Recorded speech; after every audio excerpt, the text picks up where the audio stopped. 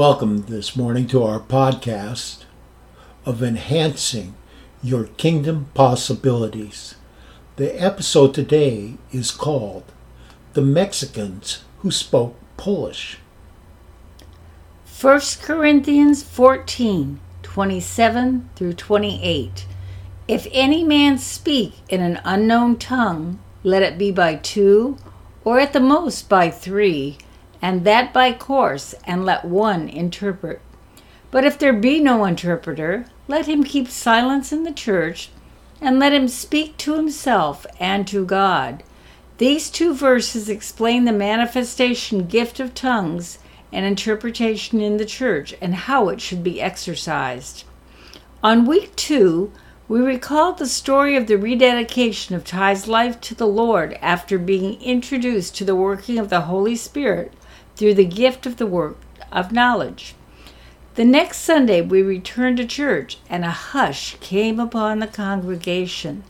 The following is Pastor Ty's account of the events. Once the hush was upon the congregation, a woman with a Mexican accent began to speak Polish in a loud voice. I knew this because I'm of Polish descent. Whenever the family was talking about an adult subject, and Grandma and Grandpa was around the table with Pani Nazi, which means Uncle John, they would automatically switch to Polish so that we couldn't understand what they were saying. So through the years, even though they insisted that we speak only English, I did pick up a few words of Polish here and there. Here in a church of 25% Anglo-Saxon, 25% African American, 25% Latino, and 25% Asian, I was probably the only person of Polish descent.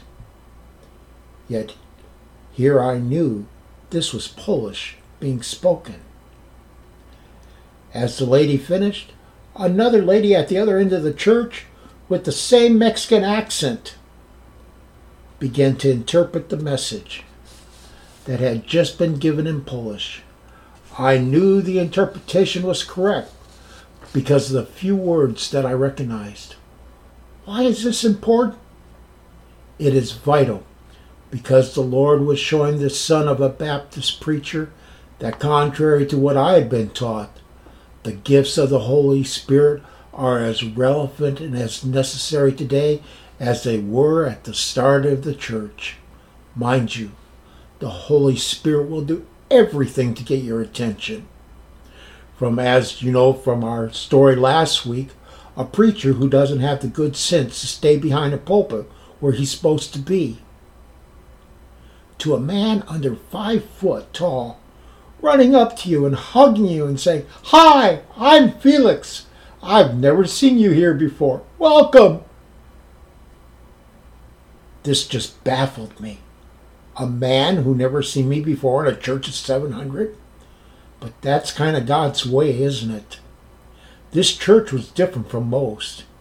It was a church exploding with God's love in action.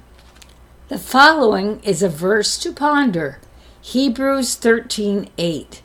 Jesus Christ the same, yesterday and today and forever. Isn't it wonderful that He is the same yesterday, today, and forever? Let's pray together. And we're going to pray Psalm 119:18.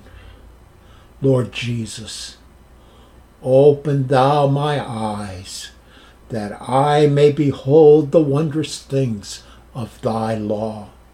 O Lord, open our eyes to see.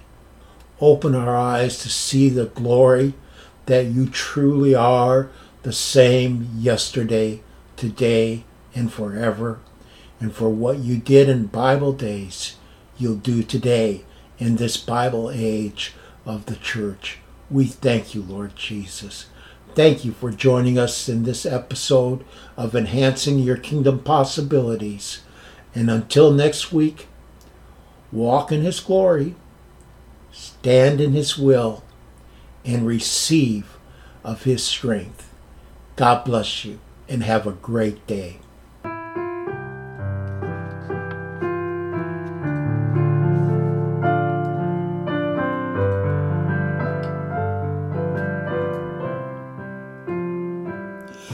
We are changed from glory to glory as we look into your face, and the world no longer holds us as we sing Amazing Grace.